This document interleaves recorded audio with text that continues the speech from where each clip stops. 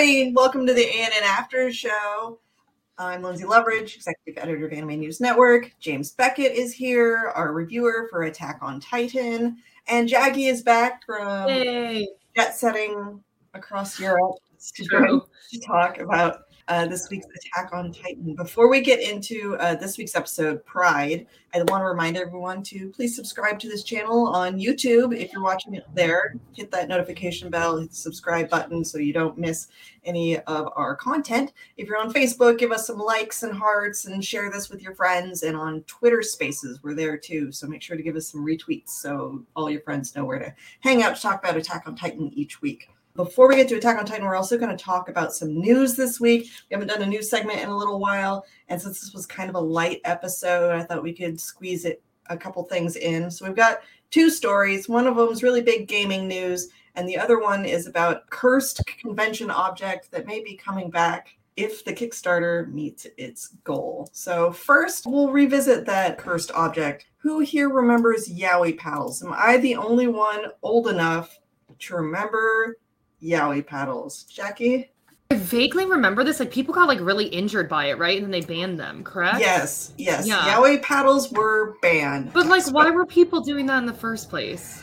Why were people doing that in the first place? Is a really good question. James, we were talking a little bit before this, but do you remember Yaoi paddles? Before I get into the con scene of the early 2000s, before you step into that time machine. Which was a different time. Or unfortunately, there weren't a whole lot of great anime cons while I was at the age where yaoi paddles would have been a thing.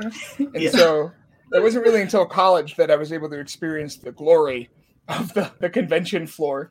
And no, yaoi paddles. We had glomping. I think we talked that glomping was an issue at the cons I went to. Yeah. But thankfully, no one swung at anybody with the yaoi stick. So the thing that went on with yaoi paddles is these were an item that you could buy on the convention floor that got pretty popular. And the general vibe of cons in the early 2000s, I went to SakuraCon a lot during this time when I was around 14 or 15. There were a lot of just unsupervised teenagers. Not that just teenagers did this. It might have also been, some people who were a bit older. Teenagers at heart. Yes, but there was a lot of just general excitement to be in a space with a bunch of like-minded people who, were equally excited to be there. The energy was always really high, and personal boundaries just weren't respected nearly as well as they are now. Nowadays, you go to a con and you'll see signs put out that say cosplay is not consent and things like that kind of just trying to discourage people from just freaking out because they see someone who's dressed as their favorite character that they've got a crush on or whatever. That wasn't as widely enforced at the time, I think. So people would buy these yaoi paddles, and some of it would just be within a friend group, and it might have just been, general joking around with you smacking one another on the butt. But it became a big enough thing that people were smacking unsuspecting people on the butt because they thought it was funny. And that became a wide enough problem that most cons banned these in probably the mid 2000s or so. So, they were no longer on the show floor. You were not allowed to have them. It kind of rolled out with a lot of other rules at the time. It used to be pretty common to have signs to say we'll hug for X, not usually money, but snacks or something. And Hello Panda. Well, yeah, we'll hug for Hello Panda. We'll hug for Pocky or something. And that also was another thing that got clamped down on quite a bit. Dude, Hello Panda. Y'all bringing me back. I'm sorry, I just had to comment on that. Did you guys ever have the matcha ones? Because those are low-key underrated. I literally just had some a week ago. Strawberry is good, but matcha is where it's at. I mean, chocolate's really good too. Yeah. Now I want Hello Pandas. Why do we bring that up? And we're not even sponsored by Hello Panda, everybody. No, I'm Hello just Panda hashtag not a sponsor. Yeah, hashtag not sponsored. Not nad. But yeah, those that all got clamped down on, and that part of con culture kind of faded out. So now there's a fan Kickstarter to bring back a limited amount of these paddles. The initial idea was, hey, get a piece of memorabilia from conventions long ago and keep it in your house or something.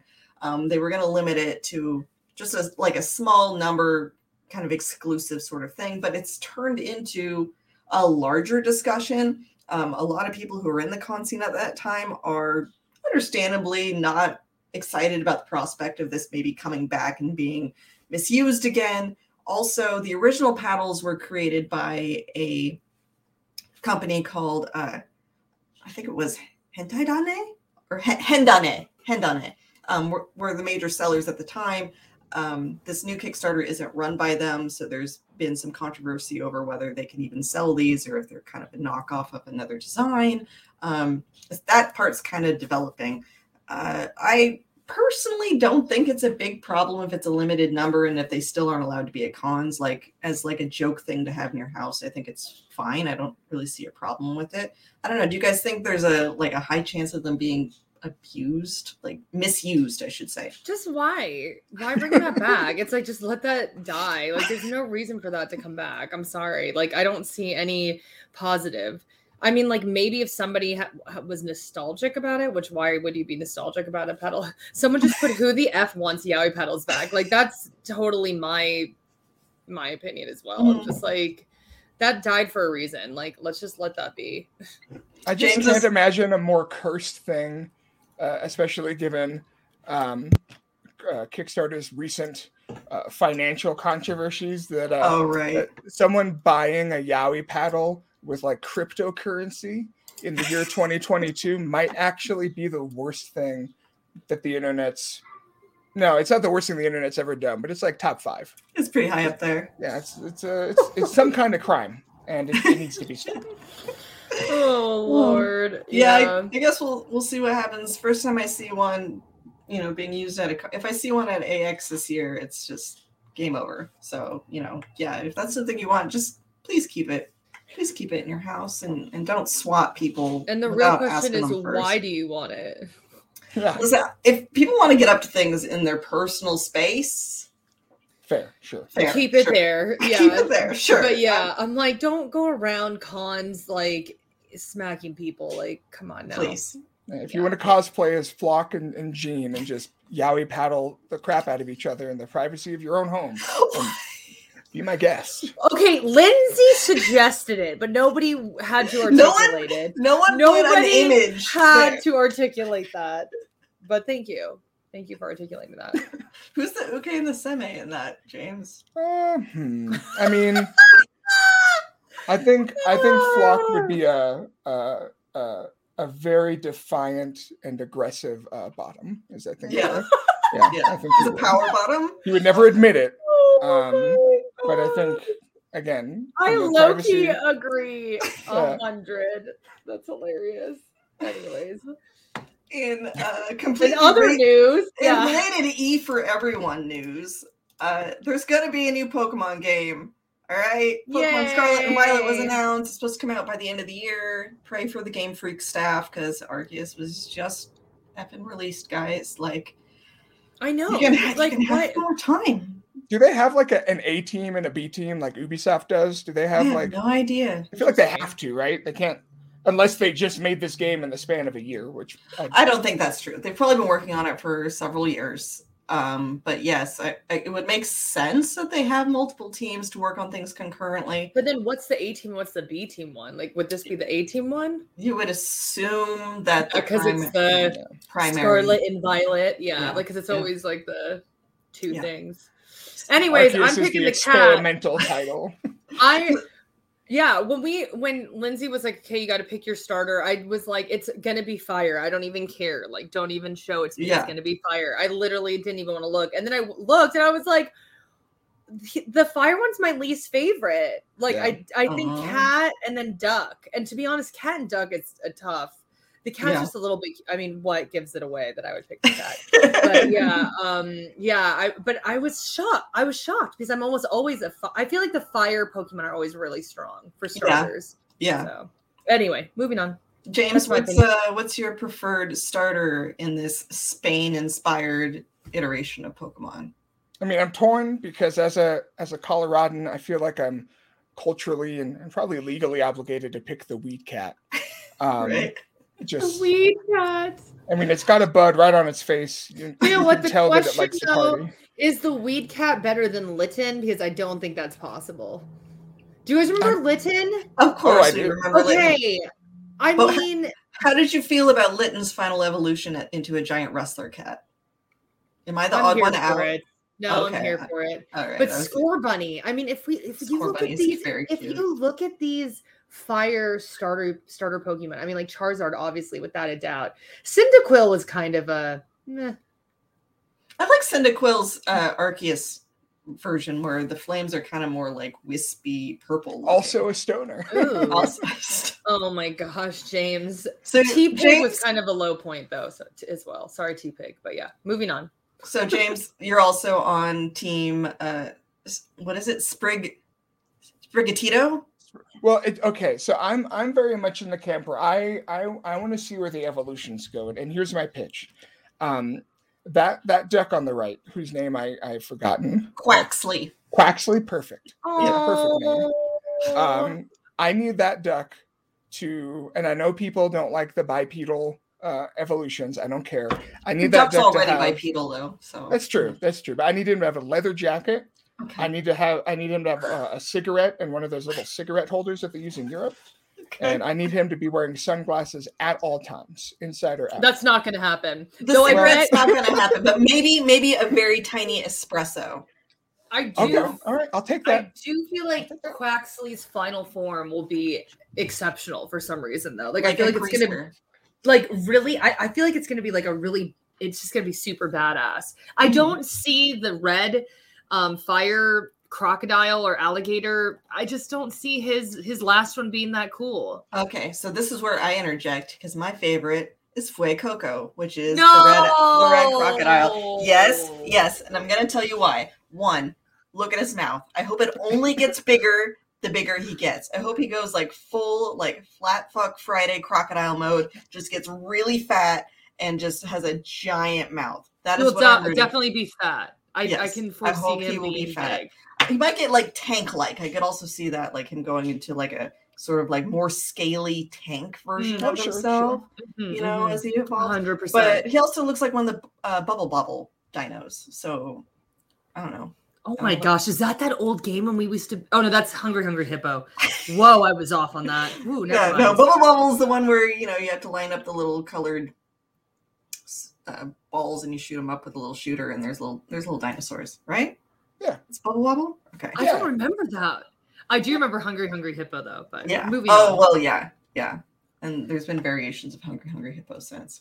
So let us know in the chat, guys. What's your preferred starter? Are you Sprigatito, Fuecoco, or Quaxley? Back me up on the Applegator, okay? Like I've also seen nobody. Okay, everybody. Someone really or people? Theo said he likes the Applegator. I am absolutely shook right now. I am shook. Is he just saying that to? Is he joking? Nobody likes the Applegator. I like the Applegator. I know, but Lynzee did just no. Lynzee's trolling. She doesn't really like the Applegator, and it looks like a cherry. It doesn't even look like an apple. It looks like I've seen people say that it actually looks more like a cocoa bean. Like if you compare it to the colors of a cocoa bean, which again, it could go some weird coffee direction or something. By the way, y'all, I am seeing some very entertaining things on Twitter about Litton and Sprigatito. Like you can only imagine. They're smoking blunts together. I was like, smoking blunts and watching Raw. That's exactly what you need to do. I'm just like, oh Lord. Oh, and there's some really good ones too. But we talked earlier about the horrors of Twitter. Yeah, fan don't art. Google. Just don't Google any of these starters ever. Just don't do it. Just don't do it. You're risking so much. It's the same problem like with My Little Pony. Like just you don't need that world opened up to you. Unless you do, which you know what? That's like we said. Whatever you do in the privacy of your own home, that's fine. Just don't bring it to the conventions. Theo says he genuinely likes the croc. It reminds me of an old kid snack mascot or a Pogo comic character. Yeah, he does kind of look like he would sell you Apple Jacks. Totally looks like a cereal mascot. Yeah, I will give him that. He looks like a Fleischer cartoon a little bit. Has kind of like a Steamboat Willie kind of. Okay. Or like Cuphead sort of. Yeah. I could see that. Yeah. I could see that. Yeah. If you got noodly arms, that'd be sick. Like you got what? We got like noodly arms. Oh. Like those Cuphead Fleischer cartoon characters. Yeah.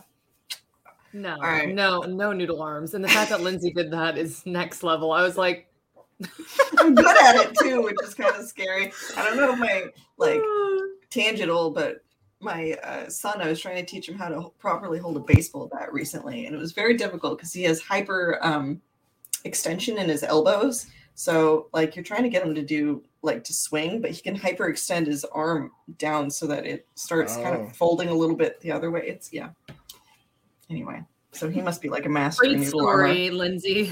You're welcome. All right, let's talk about Attack on Titan. This episode was really weird, guys.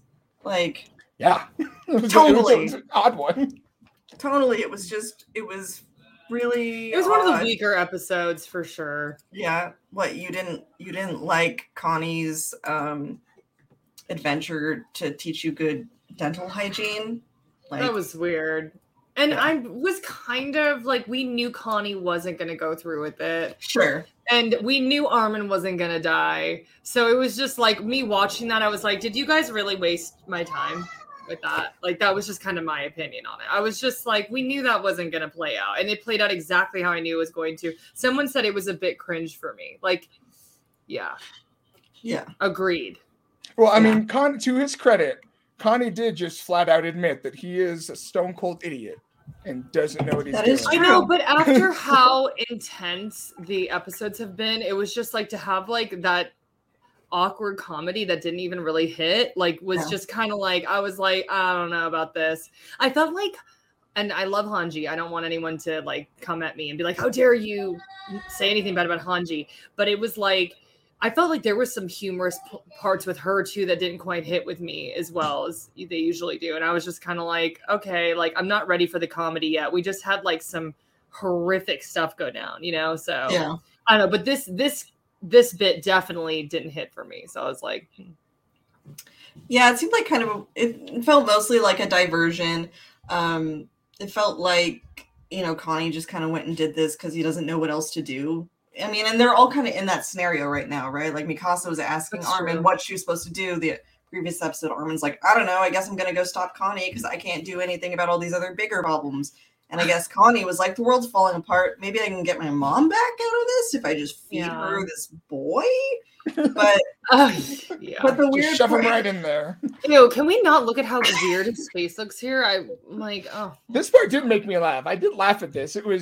I was more laughing at just like Jacki said, I think a part of what makes this episode feel odd is that we're coming off the back of just like 9 straight episodes of relentless nihilism and misery. Dude, and I was the last episode, was it the one with like we got no I don't think so. Ymir's history was like really heavy. Yeah. And did we have something in between that? I was gonna say because that, and then before that we had Eren finding out about his dad, or we saw the memories with the dad and Zeke, and am I missing one?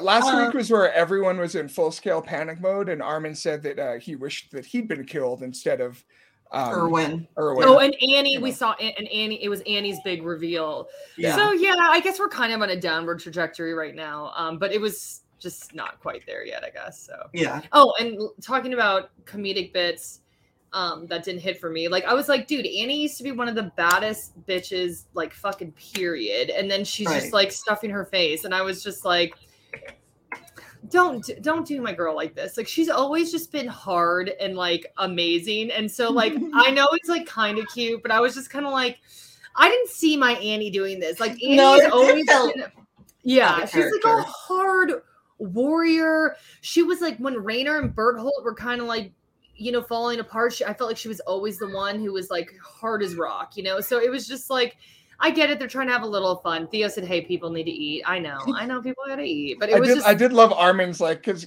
he's crushing on her so hard. He's like, guys, it's the first pie she's had in like 4 years. I know. Makes an excuse for her. I did like that Connie made fun of her, though, because, like, it could have been this, like, you killed all of our friends and, like, you know what I mean? But then it's kind of like, dude, we are so fucking past. Like, it's like at this point, everyone has done bad shit. Like, you know what I mean? I almost thought it was funny. I almost murdered a child. Yeah. Fine. Oh my God. It's all good. I'm sorry. That is iconic. Like literally, he could have said that, and yeah, it's valid. What a weird show we are watching. Gabby and Falco must just be sitting there like, who? These are the people that we thought were like the greatest evil on planet Earth. These idiots. True. That one dude almost fed himself to that guy's mom because he couldn't think of a better plan. Oh my God! He's gonna make his mom the Colossal Titan. That'll be fine. Yeah. But what was funny to me about that is because Connie points it out. He's like, you didn't think about how horrible it'd be for my mom to become the Colossal Titan. It's like, well, you were gonna make her the Jot Titan. I mean, maybe I think that was him. That was him like admitting that his plan was stupid and pointless. Yeah.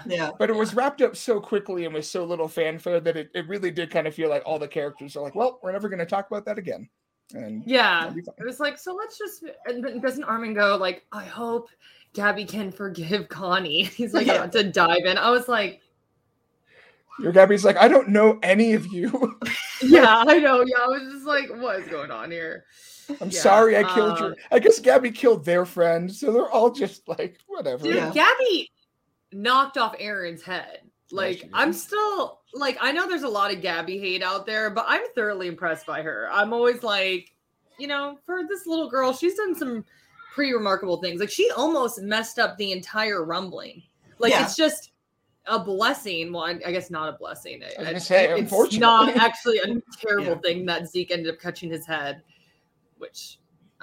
I'm sorry, when I say these things out loud, I'm like, what am I talking about? And then I'm like, no, these things happened and this is valid. Yes, someone's head got shot off and then this guy grabbed it like a baseball. Yeah. And then they were taken to this other dimension. And I'm just going to stop there because it's just like, I don't know what's coming out of my mouth, but it's true.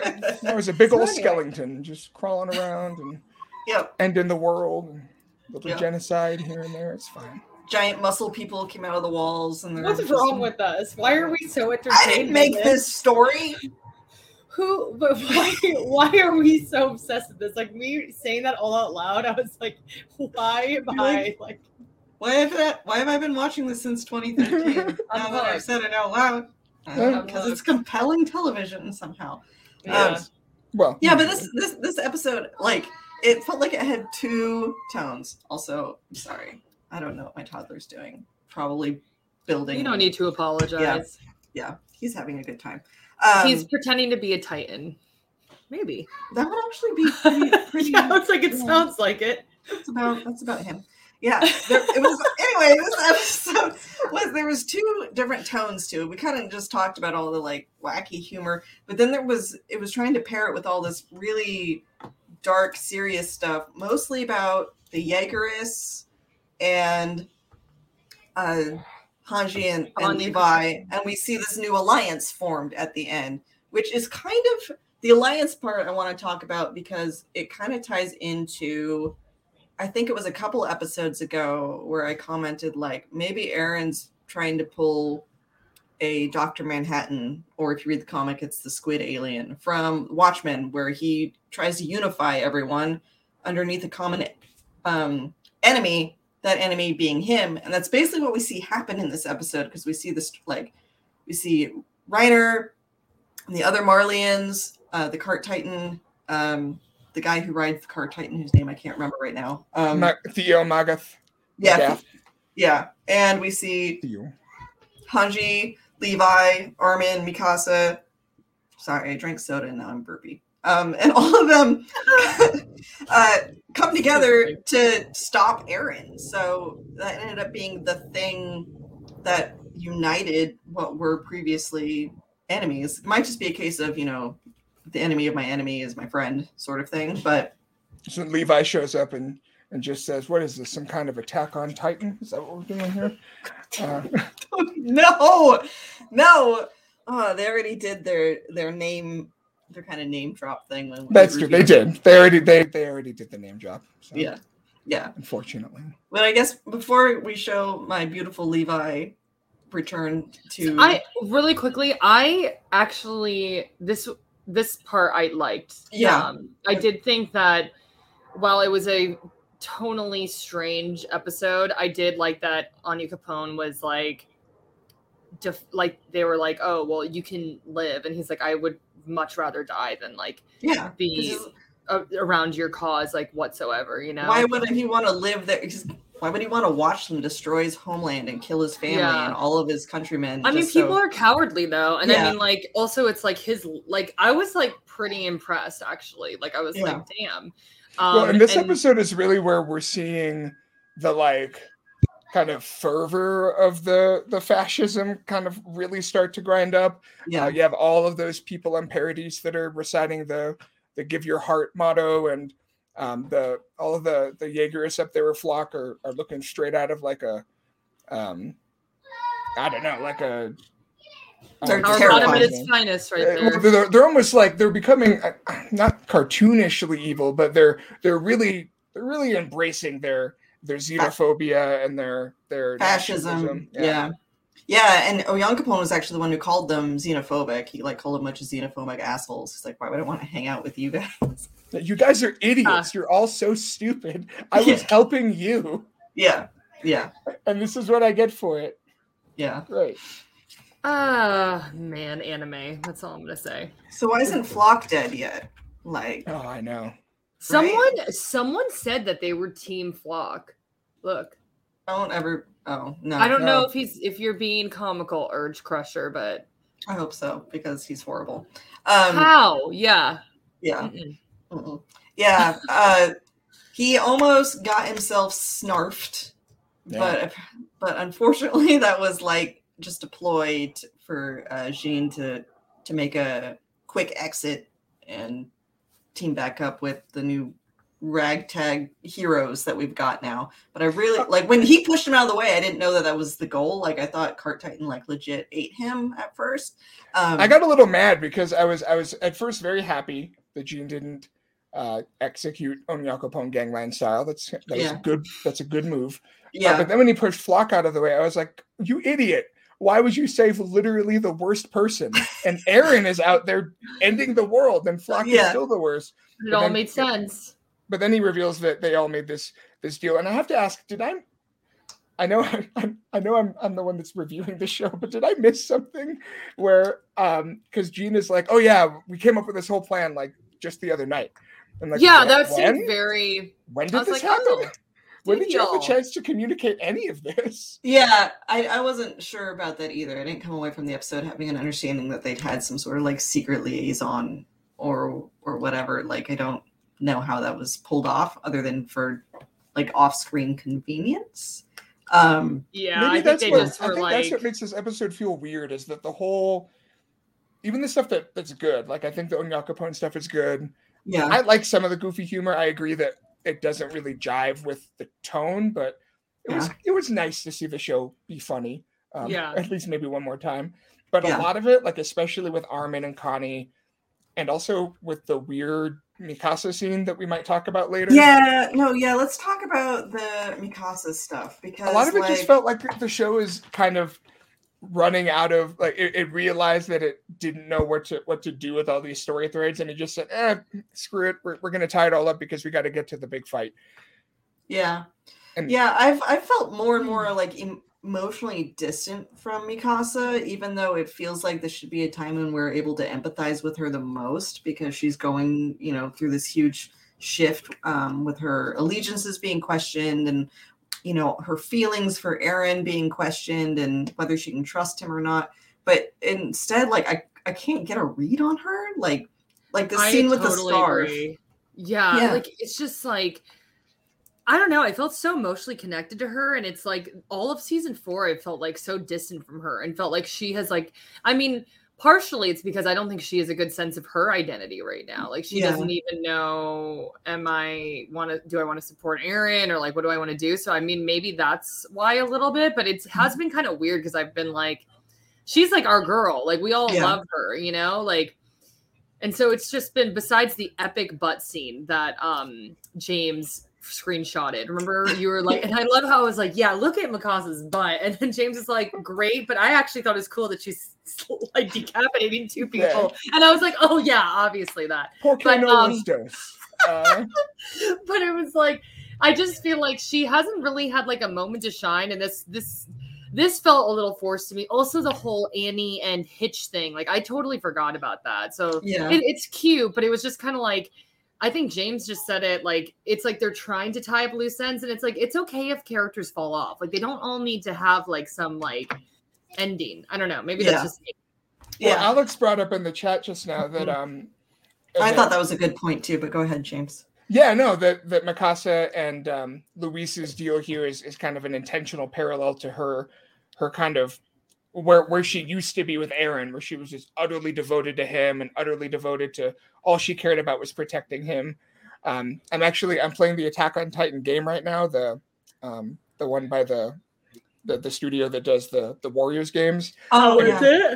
And every single scene, whenever Mikasa's around, pretty much every character is like, oh yeah, she's obsessed with Eren. She'll do anything to protect him at the cost of anything else. That's her character trait. And so I think that's a good point.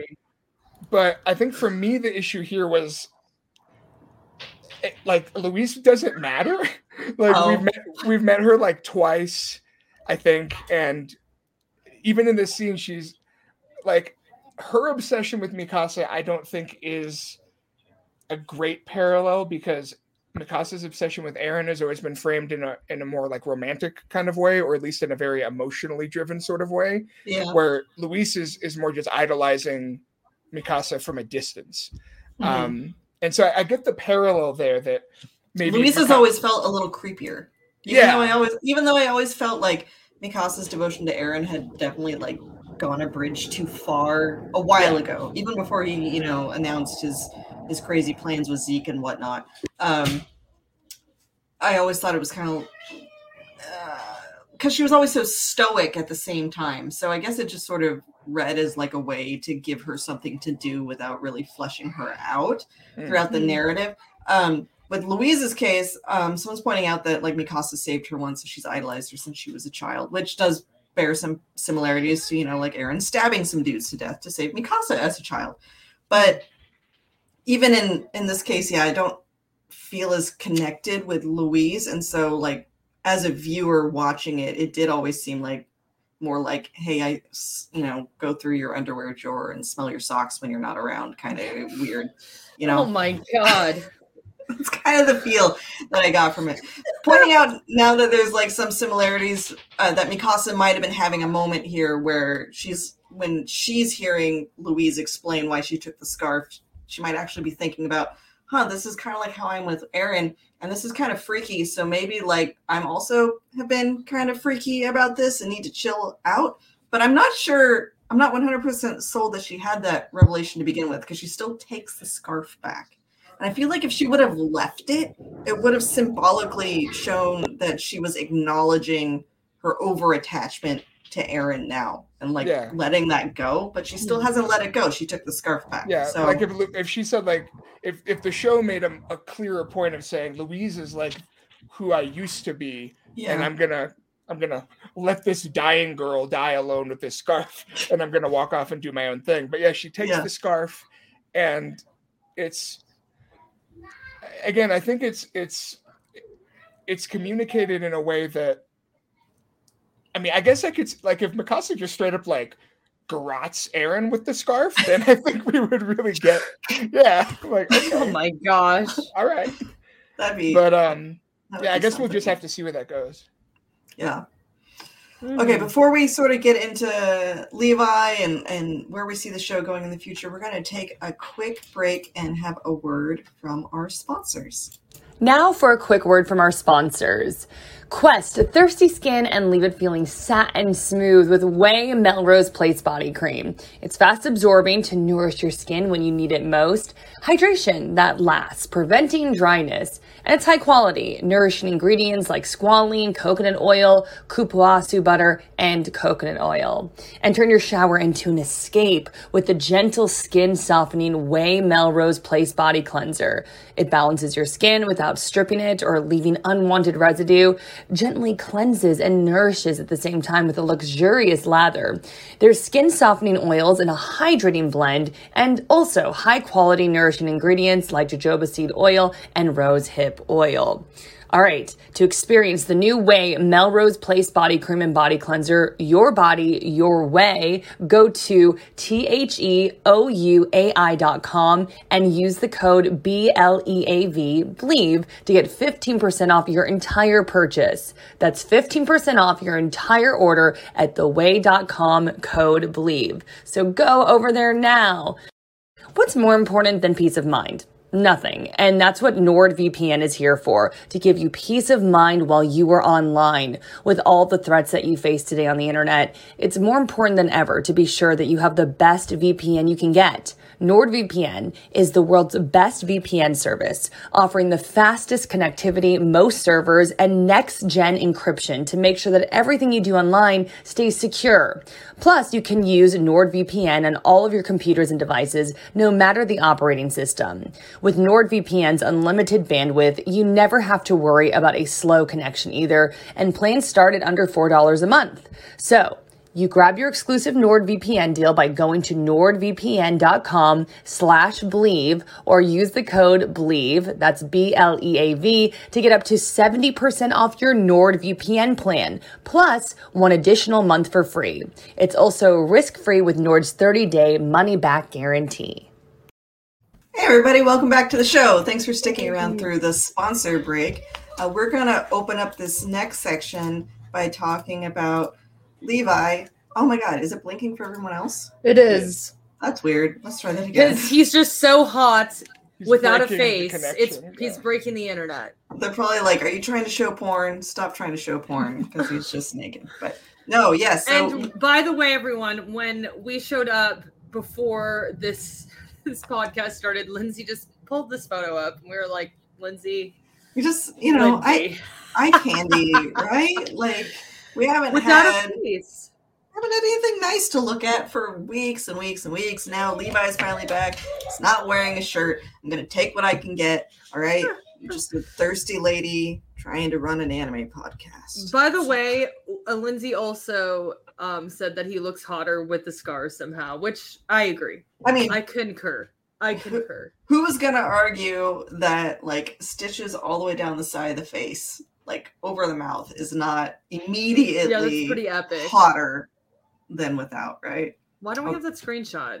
Come on, because James didn't take distracted. it. I dropped the ball, guys. I'm sorry. I was too distracted by Connie's the pectoral muscles. Face. That's okay. Moving on. So the idea, we get like a flashback actually in this episode. It shows Hange stitching him up, talking to herself a little bit. She like built a cart to put him on, and she was just like toting him around on this cart. And they take him to Peek and Teo, and are like, "Hey, please don't eat us. Let's form an alliance instead." And I don't remember if it was Teo or Peek who like points it out first, but they're like, "Are you gonna fight on that thing?" She's just pulling Levi along and he's trying to like negotiate from a place of power. Yeah. But I guess it works out because they don't eat him and we team up with him later. But it seems like his major goal is actually to find Zeke, who we haven't seen since to Eren finish the job. Yeah. I cannot wait for Levi to fucking kill Zeke, and it's gonna be brutal and it's gonna be amazing. I also need a Reiner Eren fight. I mean, it was not bad what we saw in the second part of this season. It wasn't bad, but like that still wasn't the face off I wanted between those two. Like they need to go at it. Any other epic battles that we need to see? Let's see. I mean, Annie's got to come back. I don't know who. Yeah, Annie's got to come back. Armin hasn't been Colossal Titan since the first half of the season when he, crushed killed all those civilians. Yeah. Isn't it interesting that the Colossal Titan is like arguably like probably one of the most fearsome Titans, and like Berthold had him and then Armin did, who are both easily like two of my favorite characters because they're just adorable good boys. Yeah. I actually like Berthold, I think, better than Armin's. Armin can be a little annoying sometimes. But I just think it's funny. Like, do you have to have a soft heart to have the Colossal Titan, apparently? Yeah, it's probably not like required, but it does seem like that's where it always ends up. Right? Who knows who had it before Bertolt, though? Yeah. Maybe that might be something that was in the manga, but we don't. Yeah. I don't recall who it was. Yeah. Up to this point, I think we need to see Armin like pull out the big guns and actually like go ape shit, because we haven't ever got to see him really do that. Annie's got to come back. Is the show going to do the thing that Avengers Endgame did, where it just has like Annie and Mikasa, and maybe Hitch shows up out of nowhere, in the like Iron on Man her suit. shoulder, maybe. Yeah. Gabby she's will like, be I'm the 10th Titan now, and it's like, come on, guys, like. And then you're talking about the scene where all the women come together, right? Yeah. That was. I'm not going to lie. I cried when that happened during Avengers Endgame. So if that happens during this, I probably will cry. Hanji's got to be there, obviously. Yeah. And if Sasha somehow, like, her spirit was there, like with a potato, I would just eating some meat, just like watching over. But like with the Jedi glow sort of thing going on. Yes, I would cry. I would just be like, I'm so here for this. Ghost Hayden Christensen is also there, just hanging out. And waving happily right next to us. No, he's not allowed. He will not ruin that moment for me. No. What about Baby Falco too? Baby Falco's got to turn into John Titan and become. But we're talking about the like women's scene, right? Right. I'm just saying, like overall endgame though. All the Titans got to come out for it. Yeah. Gabby needs to get some more 360 no scopes in. Yeah. So, like, hot take, I think Reiner's gonna die and Gabby's gonna have to take his powers. Oh, the armor titan? Yeah, I think so. I mean, I'm sad about it because I love Reiner. I'm team Reiner. I know people are hit or miss on that. But I think it's easy to root for him, you know, like he has a pretty tragic backstory. Like even the situation he's ended up in, it doesn't ever feel like he wants to be doing any of what he has to be doing right now. Like that guy's exhausted. What's interesting with Reiner is that I hated him as a kid. Like when he was younger, because I was like, who's this guy who's like tall and good looking and strong and he's like really great and he's just like around and he's just like that good, you know, and he's not even he's not even like Jean, who has like, you know, a little bit of snark, who, by the way, he lost all his snark, which makes me sad. We could talk about that too. But it was like, I thought he was so boring and I did not like him. And then lo and behold, season 4, it's a whole new take on that character. You know what I mean? Then we just see his vulnerability and that he like went through extreme loss due to fear. And then that's like what made what made him strong, you know? Like I don't, he does have an amazing story, but I still think there's some people who are like hung up on the fact that, I mean, he betrayed them. What's funny? I don't know how really hung up people are on that anymore. Because like I said, they saw Annie and I think everybody's just kind of like, we've seen it all. You know what I mean? Everybody's like James said, he was like, I tried to murder a child. Like, it's like, at this point, it's just like, I guess you're right. Maybe now, because they're hanging out with Reiner, right? I don't know if we have the screen cap of it. Yeah. But like, this like, is our new team of heroes. I've got a screen cap of this. Well, and Armin also has all of Bertholdt's memories, right? And so I feel like he's also probably a lot more sympathetic to what they all went through and understands that, they ruined everyone's lives and killed so many people, but they weren't enthusiastic about it. Is this Connie, by the way? That's Connie. Low-key, this looks actually so different here that like when they actually showed this during the episode, I'm like, who's that guy?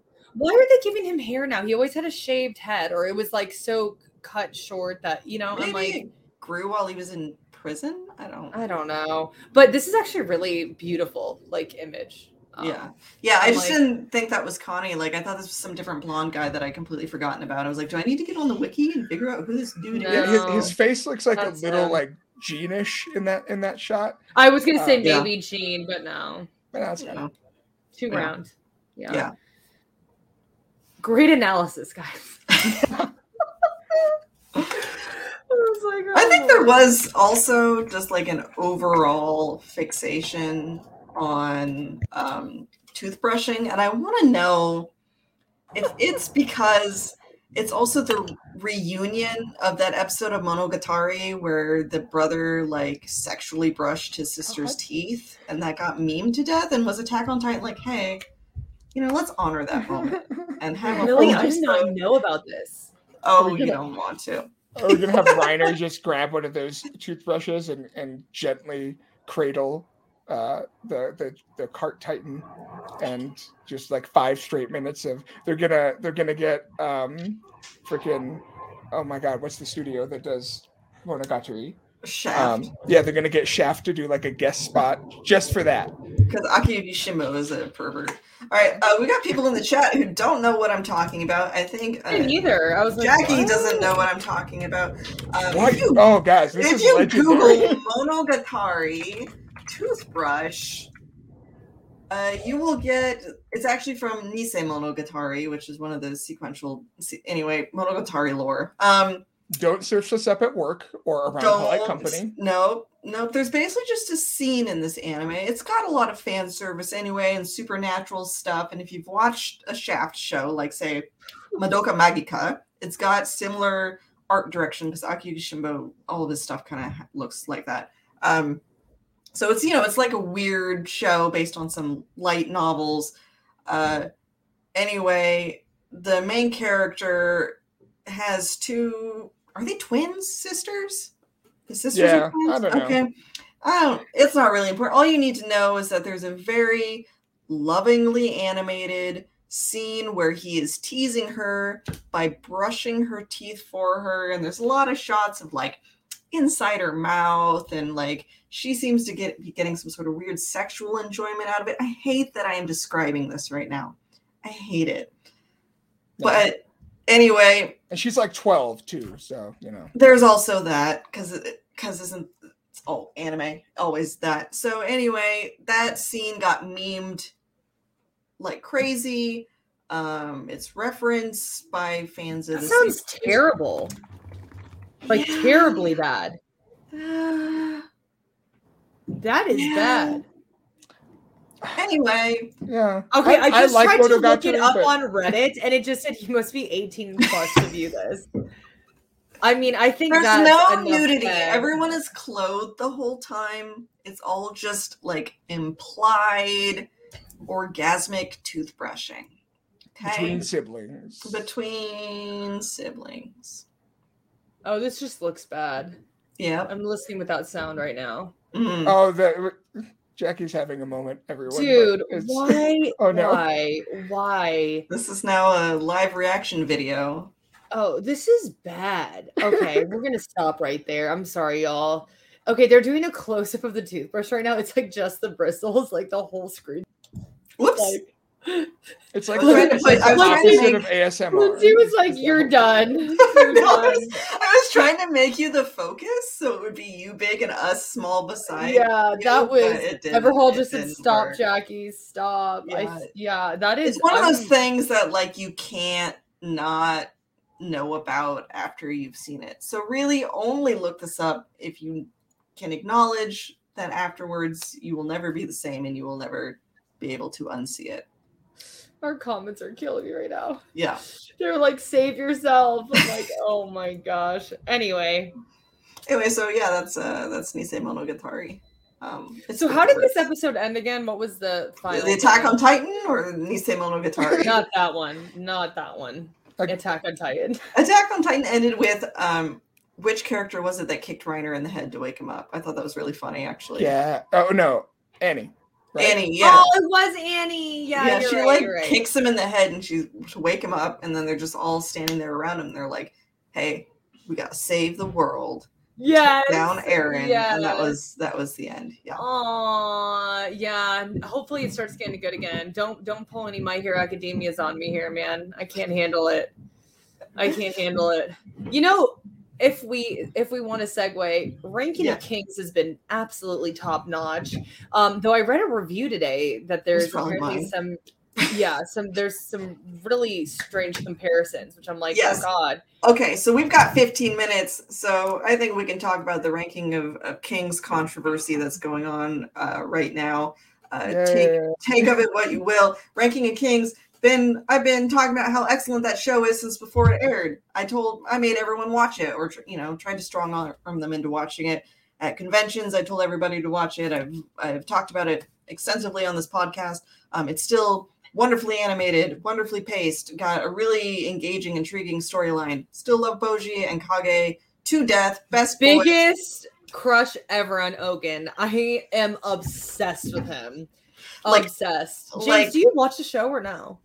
I was, although everything I read about this most recent episode kind of. I know. And well, I mean, Lynzee will elaborate, but Ogun is like super handsome, and then he turns super evil, and I'm literally like, why would you do that to me? Why would any anime do that to me? Because it's just like I'm in love with him now, and he is the creepiest, most up laugh ever. I know, and it sounds like someone like kind of slit his throat or something. Yeah, 'cause it's all like gruesome.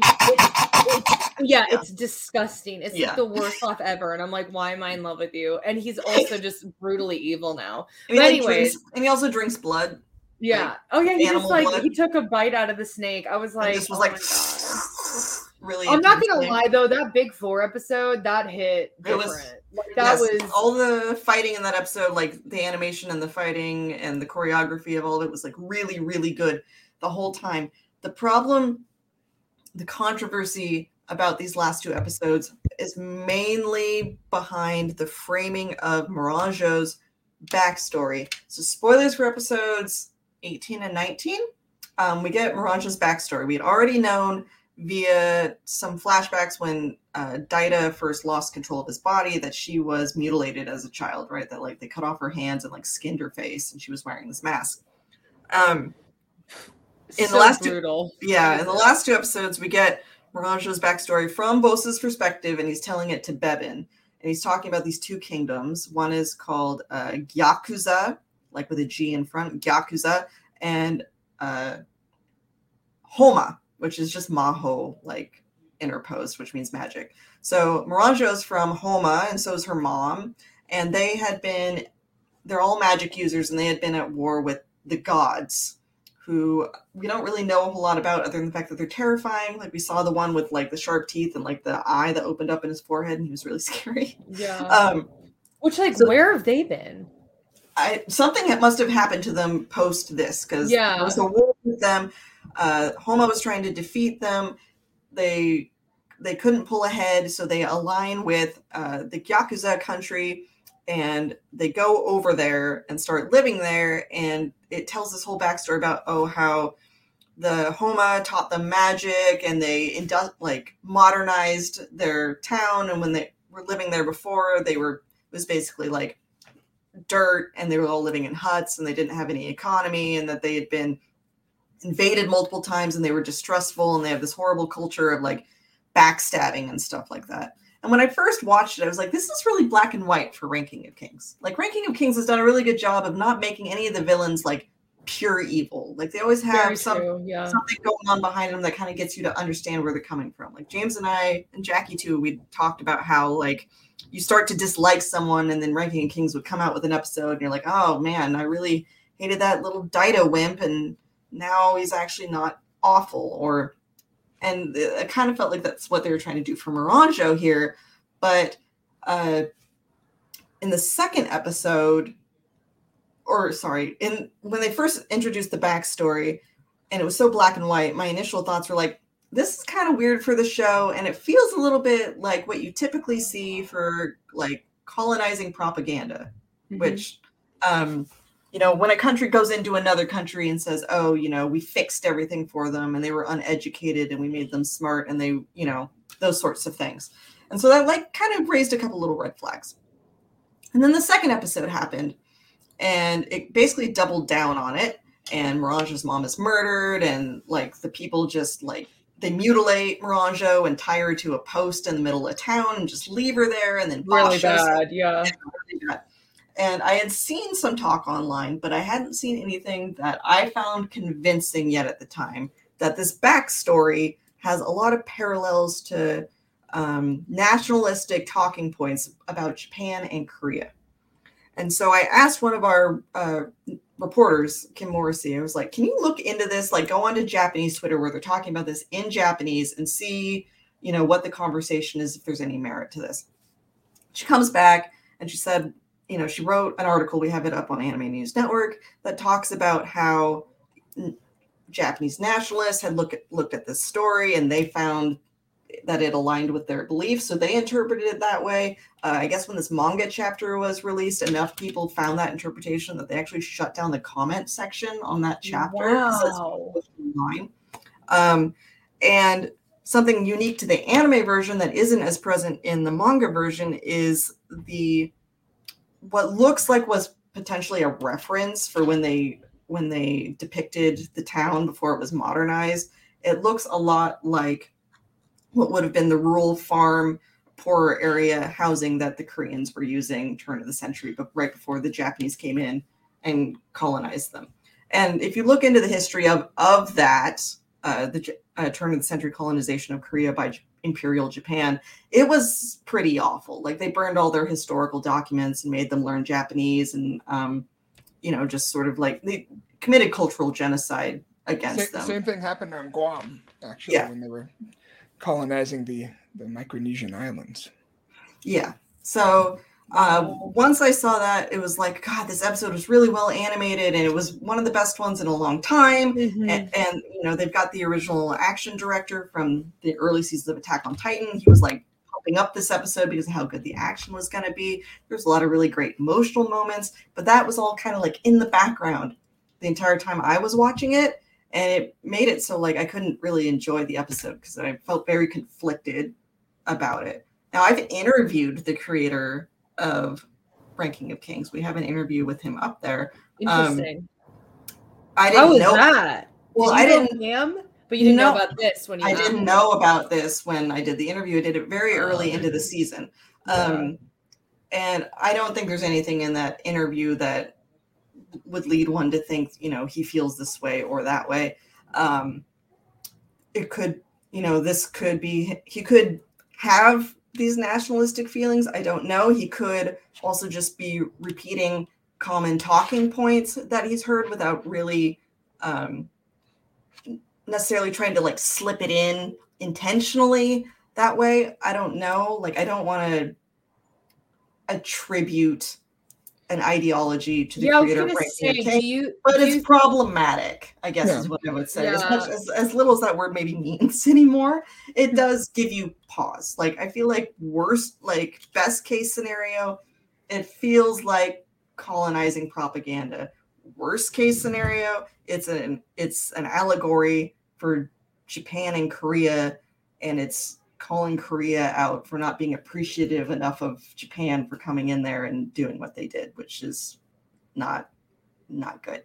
Yeah, I feel like, I feel like best case scenario, it kind of reminds me of when, you have movies like even Avatar, right? That have sort of like the white savior narrative that we in the West, that the European colonizers used to propagate the positive goals of colonialism.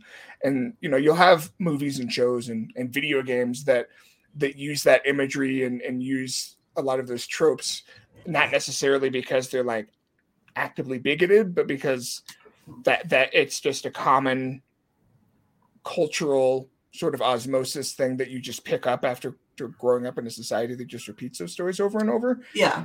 I hope it's not a super intentional dog whistle. That would suck.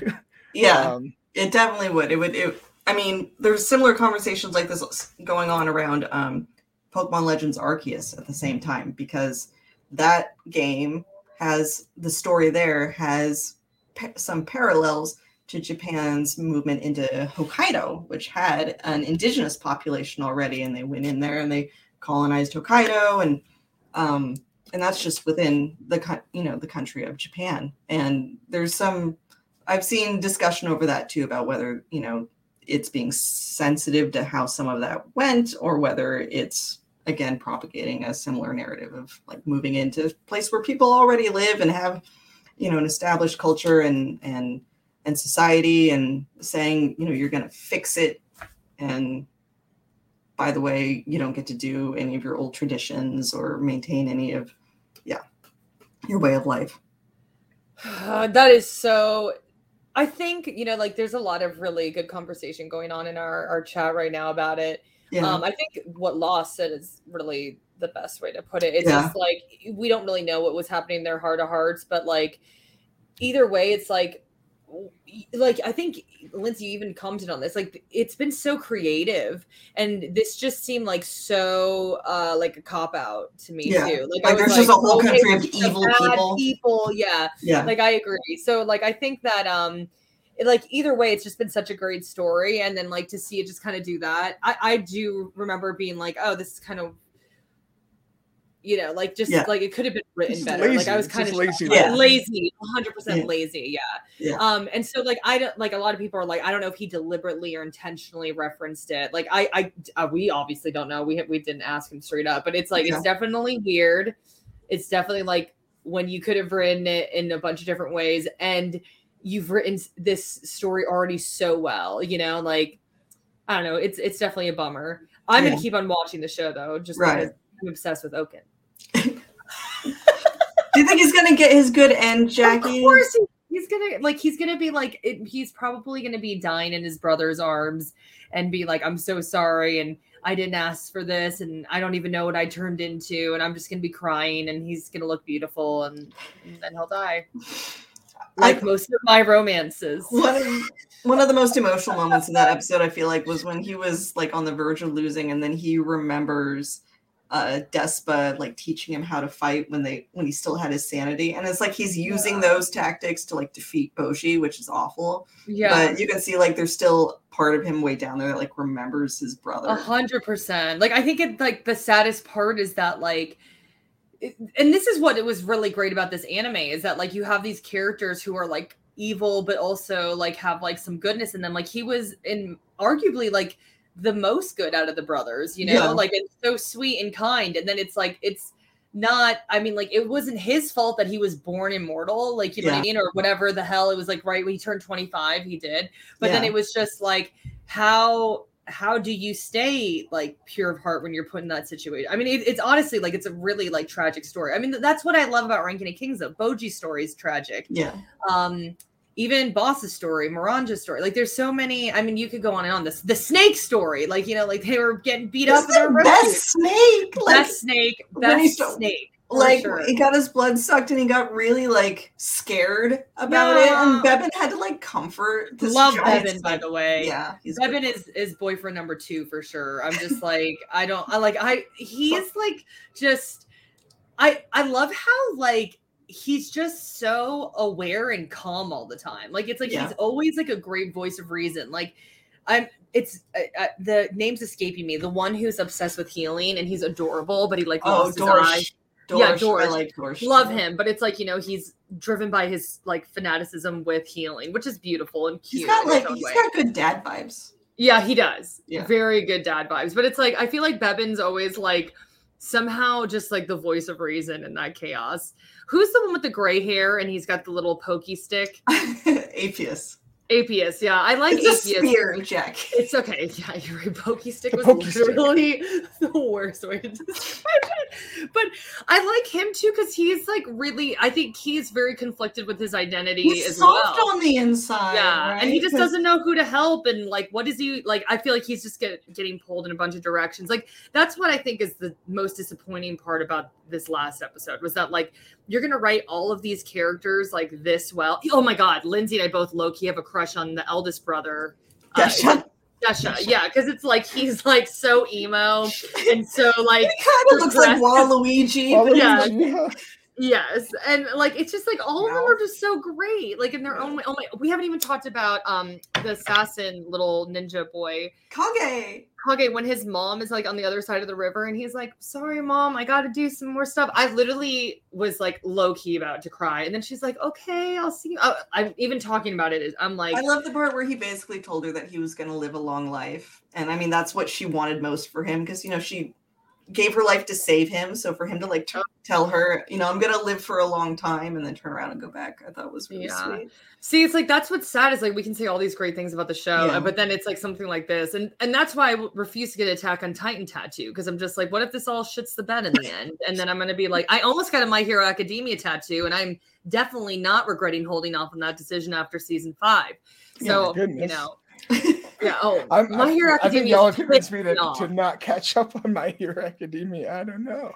To make a long story short, the best parts are with Todoroki's family, and then they're kind of like so sad that it's like one of those things that you watch once and you never really want to see again. Like you're like, wow, that was really emotionally intense, and then you're like I would rewatch a lot of My Hero Academia. But what about the Shigaraki backstory, which is also really emotionally intense? Okay, so maybe those two are like, that's all. The rest of it was like complete bullshit filler. Sorry if anybody's a My Hero Academia fan in here, but I'm like, hey, nobody got and I time love for that show. I love that show, and I was like, if season 6 doesn't like step it up, like I'm gonna be like, I'm jumping off the bandwagon. I don't know if I could ever completely do that though, because I love Bakugo too much. But yeah. Also, before we end, Demon Slayer got hella fucking good. Excuse my French, but like I kind of wasn't about it, and then I don't know. I don't think I've completely caught up yet, and I hope I'm not like chat's not gonna get. It's okay. I still need to watch the finale too. I put it. I mean, the brother-sister dynamic. We all knew that was gonna hit me in the heart, like so hard. And I just got to the episode where they're talking about their backstory, and I was so sad that they were yelling at each other, like when they died. I was like, please don't. Like, I was like, oh. But the brother, the Aniki vibes, like him just being like there for her no matter what. Like, I was like. It was breaking my heart, and he was a great villain. She was too. Anjiro. Yeah, oh my god, I love. Why do I like creepy voices? I don't know. I need to address that after realizing that just now. Therapy appointment. Yeah, but anyway, yeah, I'm like, Attack on Titan's been great though. But it's like Ranking of Kings and Demon Slayer were kind of like, I think even Lynzee, we were like, which one should we do for this? Yes, for this slot.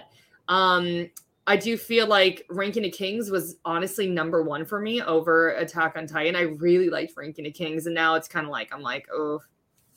I feel like the controversial backstory. From what I know, it hasn't come up again in the manga, and so as uncomfortable as it is, I'm expecting not to have to confront it again for the rest of the anime's run. So it'll just always be like those 2 episodes. Dang, I wish that didn't happen, but. And I'm going to keep watching it. I'm reviewing it for the site. So, yeah. Well, I'll be sticking around again because of Oaken, but that's it. And we're done. Bye, everybody. No kidding. Yeah.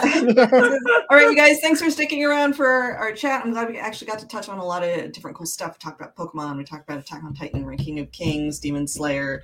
Talked about yaoi paddles. Let's talk about yaoi paddles. Talked about toothbrush scenes. You know, just a wide variety here every week. So make sure to come back next Monday at 6 p.m. Pacific, 9 p.m. Eastern, where we will again be talking about Attack on Titan, latest news, anything else that catches our fancy. And I'm glad to have Jacki back. Let's all give Jacki some hands. Thanks for having Jacki back. I missed you guys. Yeah. Oh, also James's chair came in real quick. James, you want to show us that Attack on Titan show? We announced our 2 winners on AN already. I know. Look at that thing. What? Courtesy of Secret Lab. Beautiful. It is straight up the most comfortable thing I've ever sat in. Now we should say that we're not being sponsored or compensated or paid for this. They wanted us to show off their incredibly fancy and thematically appropriate chair. And it is both incredibly fancy and thematically appropriate. And I'll tell you guys. Would you say it smells like, James? It smells like, honestly, it smells like the inside of a car that I'll never be able to afford. It has like these, I love fully leather upholstery seats. Like, I kind of imagine. I'm sorry, that is dope. That's a really nice chair. I was like, holy money. Like Levi on his best day, like when he hasn't been crawling around through the woods for like a week with his hand like half rotting and his face all goopy. You know, he's had time to shower, clean up a bit. It's probably what Levi smells like, you know, just rustic and capable and strong, and like he can hold you and support you and provide really good lumbar support. Oh my god, that is even on the best of days. This is getting kind of spicy. I know. I was like, okay. But also, the headrest, it's a magnet. I know, that's really cool. Actually, those Secret Lab chairs, I do love that. I have a Razer one. I never use this thing, and it's in a really awkward spot. That's nice that the Secret Lab can go down. I know. It's just now I really want mine to go. I didn't know chairs could have magnets. What is this? Lynzee, I don't even got a little pillow. So I think, okay, one, this is my husband's chair because I sit in this pink bucket back here because I sit weird, and I had like a chair like this at mine, but I kept putting my leg up on it, and then I left it there long enough, like after years and years of use, I started getting a weird indentation in my thigh. So I replaced it. It fixed itself, but I just had to quit sitting like that in a particular chair for it to quit doing that. But there is a pillow for this somewhere. My husband just doesn't use it. So I don't even really use mine. Does it smell That's like why I was Levi like, looks? No, it doesn't. That's what I want to know. No, I bet it does not. I bet that chair does, though. So is there a picture of an Attack on Titan character anywhere on it, like on the back? No, on the back is just the green. It's just, but it's that green. Nice. That's still really it's got cool, the emblem though. on it. Yeah, it's great. Yeah. It's a very nice chair. So thank you, Secret Lab. Thank you very much. Nice. My back is definitely going to be thankful. That's good. Yeah. That's good. So talking about tattoos, I was thinking about getting the Attack on Titan emblems like on my like side, maybe next to the Cowboy Bebop, but I'm like, we gotta see how it ends. Wait till the end, just in case. I know. Yeah. I'm waiting. But I'm like, if that comes to fruition, because it's like I love the unicorn and the roses, and obviously, that's so pretty. That's so pretty. I know. So, all right, guys. I'll say bye again now that we've seen James's cool chair. Thanks again for tuning to the ANN After Show. Remember to subscribe to this channel, hit the notification bell, retweet on Twitter, and give us likes and shares on Facebook.